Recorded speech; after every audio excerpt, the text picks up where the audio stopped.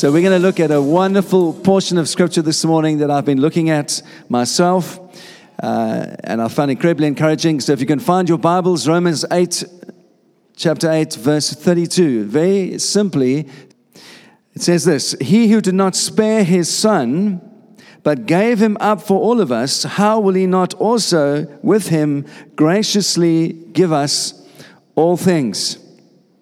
Isn't that an incredible promise from God, that He would graciously give us all things? And I've been thinking about that, and I'd like to just answer that question this morning. What does that mean, that God will graciously give us all things that we need? And I want to do that as we come to the end of this year, and just reflect on this last year with you for a couple of minutes, and then look forward to the next academic year as well. We've been doing some reviewing with our leadership team, and I just wanted to say that we're so grateful for this last year in terms of what God has done. We've seen growth in the church in so many different areas, not only numerically, but also there's financial stability that we have really so appreciative of, that God has been a great blessing to us. A lot of the kids are away, but the one area that's grown amazingly this year is the kids ministry. And as you can see, Rachel is heavy with child, and so she's going to be going on maternity leave in October. And so we've been able to bring on an intern to help with the kids from September. You'll meet her shortly. Her name is Sarah Crow. She's an American girl, and she's going to come and help us with the kids ministry from September. We're grateful to God about that. Our worship teams have grown. Our media teams have grown. Many practical areas of the life of the church have grown. And so to help facilitate that in the new year, we've taken on Chris over there. He's going to be coming on as an intern with us in October to help facilitate the sound, the creative part of the church. And we're looking forward to that. So welcome, Chris. And if you don't know Chris, please introduce yourself to him. Also, our youth ministry has grown, and we're going to be taking on a youth worker who I can't announce right now, but I'll announce later. We have got someone in mind, and all the details are just being worked out. So we have a youth worker starting in October as well, September, October, which is a brilliant thing. So all these are wonderful areas of growth, and we're so grateful to God for that. But I think what I'm most grateful about is the sense of joy in the life of the church. That for me is what I look for most of all. Do people want to stay after the meeting? Do they want to hang out? Do they want to drink coffee with each other? Do they want to come to the barbecue? Do they want to pray together? Do they want to meet together in small groups? And I have to say, when I look back on the last year, there's a great sense of joy in the church. And I'm so grateful for that. That is what I'm most grateful for. And of course, if we've seen some people get saved this year, people come to faith, people get baptized, and many have grown in their walk with the Lord Jesus and are walking courageously with Him. And that's, for me, is the most rewarding thing of all, is to see that in people's lives. Next year will be our 20th birthday as a church. Isn't that amazing? 20 years of leading this church. And I still remember Helen and I, with our two little boys, age 3 and age 1, we arrived at the Watford Junction station with two suitcases. Matt Redmond came from Soul Survivor, met us, and we went to our rented home, and we started meeting within about 6 weeks. We started meeting in our lounge with 2 other couples. And we were full of faith, and we thought, yes, God, is this ever going to work? And we were full of faith that it was, but there was also that kind of sense of, we're not quite sure it actually is going to work out. And yet here we are 20 years later, and we can look back on God's faithfulness in an amazing way. So it's a really cool thing. And so we're going to mark next year with a number of celebrations. So we're going to have a whole year of celebrating next year. I've invited some of our friends to come and preach and minister. So Wayne will be back. Andrew Ollerton will be back. My friend Pete Rasmussen, who's a friend that I work with in Denmark. I'm hoping that he's going to come and celebrate with us. And next year we will begin our renovation project outside. Someone visits. We were interviewing someone this week, and they walked in and they said, this is really amazing on the inside, but the outside is quite mundane. So I said to this lady, yes, it is. And we are going to be looking at the outside of the building next year, and we're going to raise some money and renovate the outside. We're going to renovate inside and extend our coffee shop area, our mezzanine area inside the building, and redo the children's room. So that will be part of our 20th year project, and I hope that you'll be filled with faith for all of these things. So, how then, if God has done all this wonderful stuff in the last 20 years and He's got still stuff for us to do in the next 20 years, how can we have confidence and approach the coming year full of faith? Well, Romans 8:32 gives us a foundation, a promise on which we can do that. And it simply says that God, who did not spare His own Son, will He not graciously give you all things that you need? It's an amazing promise. And so that's what we're going to look at this morning as we anticipate the future. He did not spare His own Son, but He's promised to graciously give us all things. And this, for me, is such a beautiful promise. It's such an all-encompassing promise, because what it really means that in your life and in my life, at every turn and circumstance of our lives, there's never been and there never will be any circumstance in your life where that promise is not relevant for you.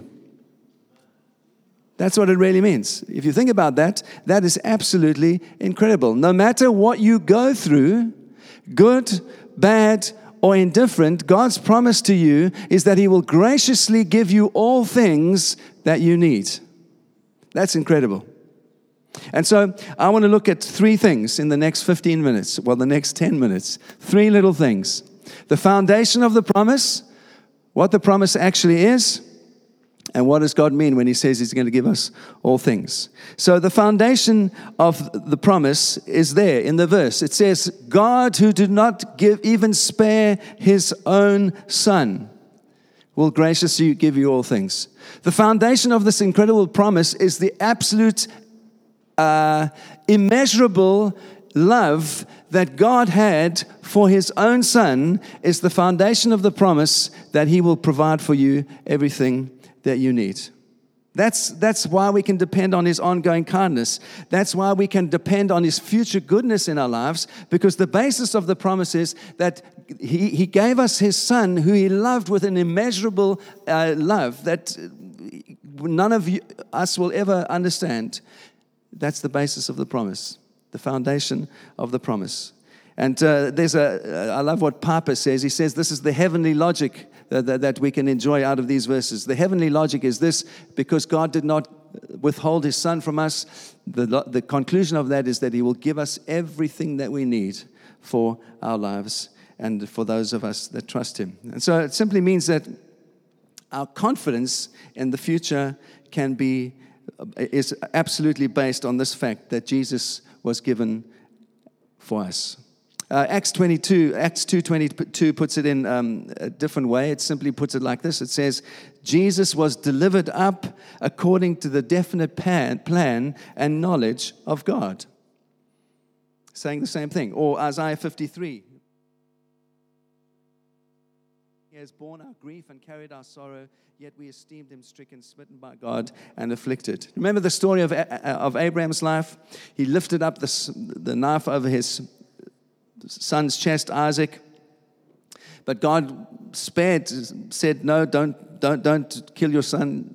God spared Isaac because there was a ram in the thicket. And in the same way, the picture is that God has the knife over His own Son, and He doesn't withhold Jesus from us, but He gives His Son as the sacrifice for us. Now, if you think like me, and if you are a father like me, you would want to ask this question. I think it's a good question to ask. Why would God want to offer up His own Son? What kind of father would willingly sacrifice his son? It's a good question. But here's the answer. The answer is given in verse 32 again. Here's the logic of heaven. If God Himself did not spare His own Son, but gave Him up for all of us. You see, that's the foundation. There it is.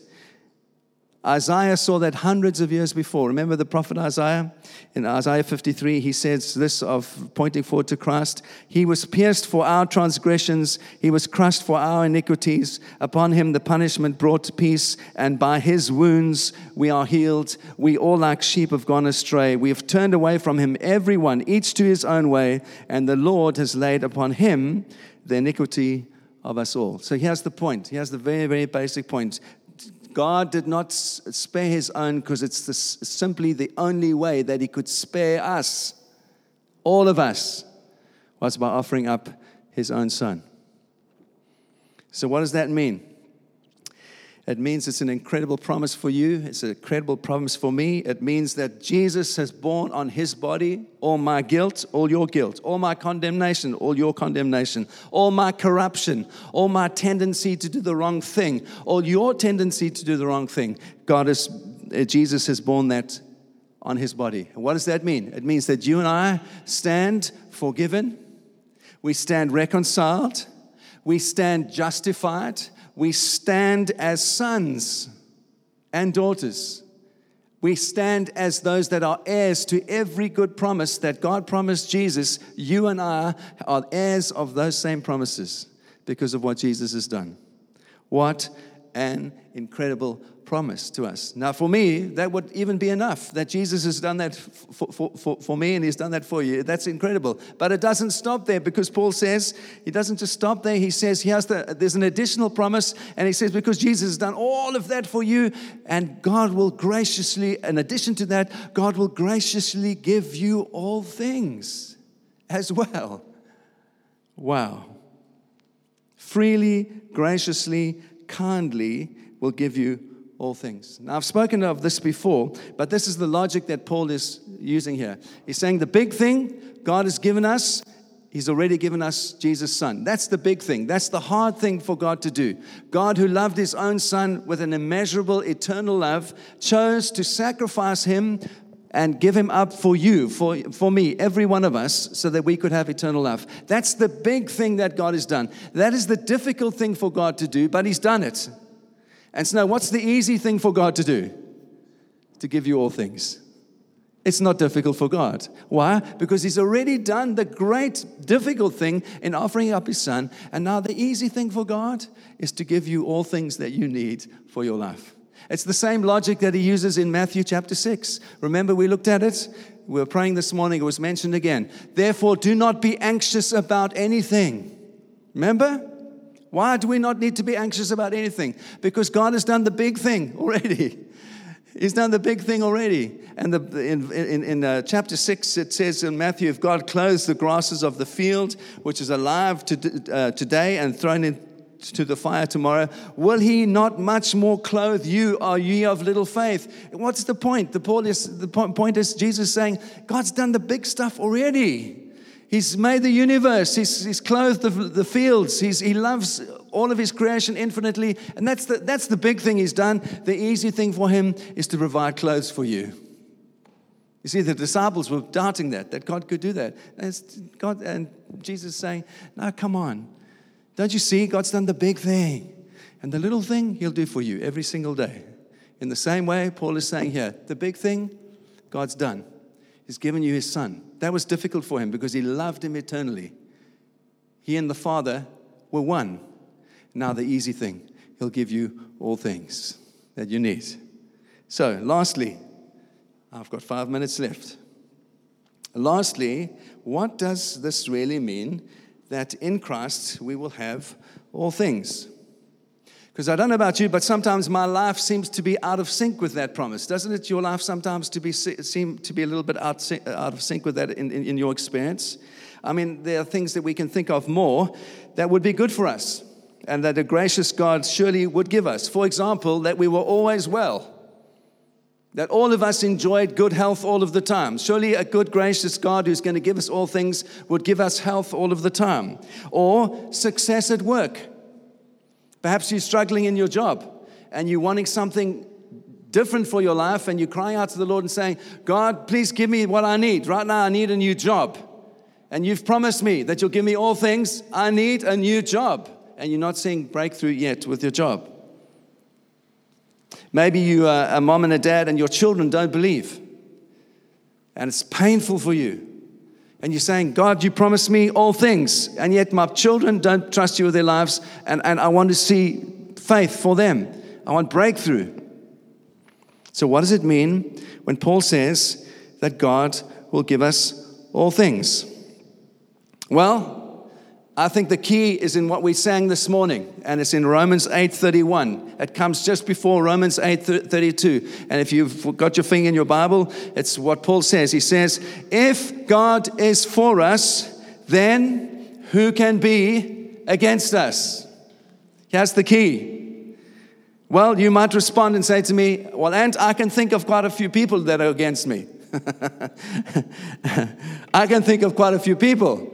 In fact, Luke 12:21, verse 16, Jesus says this. He says, you will be delivered up even by your parents and your brothers and your relatives and friends, and some of you will even be put to death. You will be hated for my name's sake. Jesus is saying that. Well, that sounds like a lot of opposition to me. Doesn't it sound like opposition to you? Well, even Paul, later in Romans chapter 8, he says this in verse 36, for your sake we are being killed day by day. So what is Paul talking about? He's recognizing that there's suffering and hard things. He's recognizing that these things happen. So what is he meaning when he says God's going to give us all things? Well, I think it simply means this. If God is for you, who can successfully be against you? That's what I think Paul is saying. You might have some trouble for a time, but in the long run, who can successfully be against you if God is for you? This is incredibly encouraging. And I want to ask you, I'm pleading with all of you this morning that you actually believe this and put it into practice in your life. Because my friends, there are so many disappointments in life. There are so many discouragements. There are so many setbacks in every single one of our lives. If you do not believe this in your Noah, deep inside of your heart, you're not going to get through those difficult things. You will perish. You need to believe by faith that God works all things together for good for those that love Him and are called according to His purpose. That is all things. Chris, that's all things, my friend. I say that with love. Even a brain tumor cannot stop your destiny when God is for you. I say that my own son.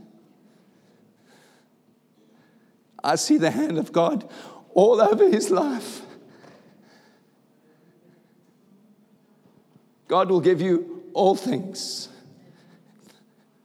that you need. It means you are not going to be opposed. In the long term, you will overcome because Christ has a destiny for you. That's what it means. What does Paul say in Romans 8:37? He says, therefore, we are more than conquerors in Christ Jesus. What does he say? He says, no tribulation, no distress, no persecution, famine, nakedness, and sword. In all of those things, we are more than conquerors in Christ Jesus. That's what he's saying. He's saying that we are overwhelmingly conquer, not by escaping those terrible things. Those things will happen. Jesus said in life, you're going to have all of these problems. But we can watch God turn those things that rob our joy and rob our sense of destiny, and ultimately they serve the good that He has for our lives. This is a mystery, man. I don't understand this perfectly, but I know it's true. I see God has done it in my own life. It's a profound thing that He does. And you know what He says? Here's the thing that I was thinking about this week. He even says this: all things includes death. Death. Yes, death. Paul says in 1 Corinthians 3, for all things are yours. Life, death, all things are yours in Christ. What does he mean when he says even death is given to us? He's saying it's not a gift that you can refuse. All of us have to go through this thing of death, but we can't reject dying. But what he's saying is it's not the end. It's a gift to you in that it's a triumphant gateway into eternal glory that you're going to be with Christ. It's a gift in that sense. Even death is not the end. Come on. This is the gospel. This is what we believe. This doesn't end. You don't go into nothingness when you die. There's eternal glory waiting for you. I've said this before. When Michael Eaton, who used to preach in this church, died a couple of years ago, Tina, his daughter, was in the room. And he had a massive heart attack and he was dying. He was leaving this world. And he turned to Tina and he said, can you hear them singing? And she said, I was looking for the radio. in the room. I was looking for the radio. He was hearing eternal glory. It's not the end, my friends. You don't have to fear. I don't know how long I'm going to live. I hope another 20 years. But if I don't, what is awaiting on the other side? Like the curtain is taken back, and what is awaiting on the other side? Christ, eternal glory, fellowship with Him. Even death, Paul says, is yours. You don't have to fear it. It's yours. And you know what? He says, these things are promises for our future good and kindness and grace towards us in our lives. And they're so overwhelming, and that we can absolutely know that they are true. Why? Because God, who loved His Son eternally, with an eternal, undying love, gave Him to you and gave Him to me so that we wouldn't perish, but we would have eternal life. That is the basis of the promise. And Paul is saying you can be as sure that God is going to provide for you as you are that God loved His own Son with an eternal love. Doesn't that encourage you? That's the promise we have for the future. That's why we can look at 2020 with confidence. Not arrogance, confidence. Knowing that God, who did not spare His own Son, but gave Him up for all of us, will not graciously give us all things that we need. That you and I are conquerors in Christ, and nothing can take away the love that He has and has promised to us. Amen? God bless you.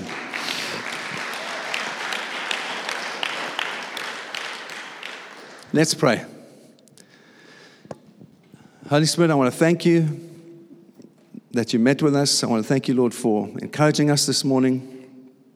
I want to thank you for every good thing that you've lavished upon our lives. Thank you for this amazing promise that you would graciously give us all things that we need. And we can be confident of that promise because you have already graciously given us your Son that you loved with an eternal, undying love. Lord, help us. Root us in this truth deep in our hearts, that we can face the future with confidence, knowing that we can successfully and are successfully more than conquerors because of the great love that you have for us and you've had for your Son. And I pray, Lord, that whatever we face this year, the good things, the indifferent things, the wonderful things, the times of great joy, the times of pain, we thank you, Lord, that ultimately even death is a gateway for us into eternal glory, that we will forever be with you. And so we come with grateful hearts, we come with confidence, we come with gratitude, knowing that underneath our lives are your sovereign arms that uphold us in every way. And we rejoice. We say thank you, Lord, for every good thing that you've done in our lives. And thank you for what we're going to enjoy next year. In Jesus' name we pray. Amen.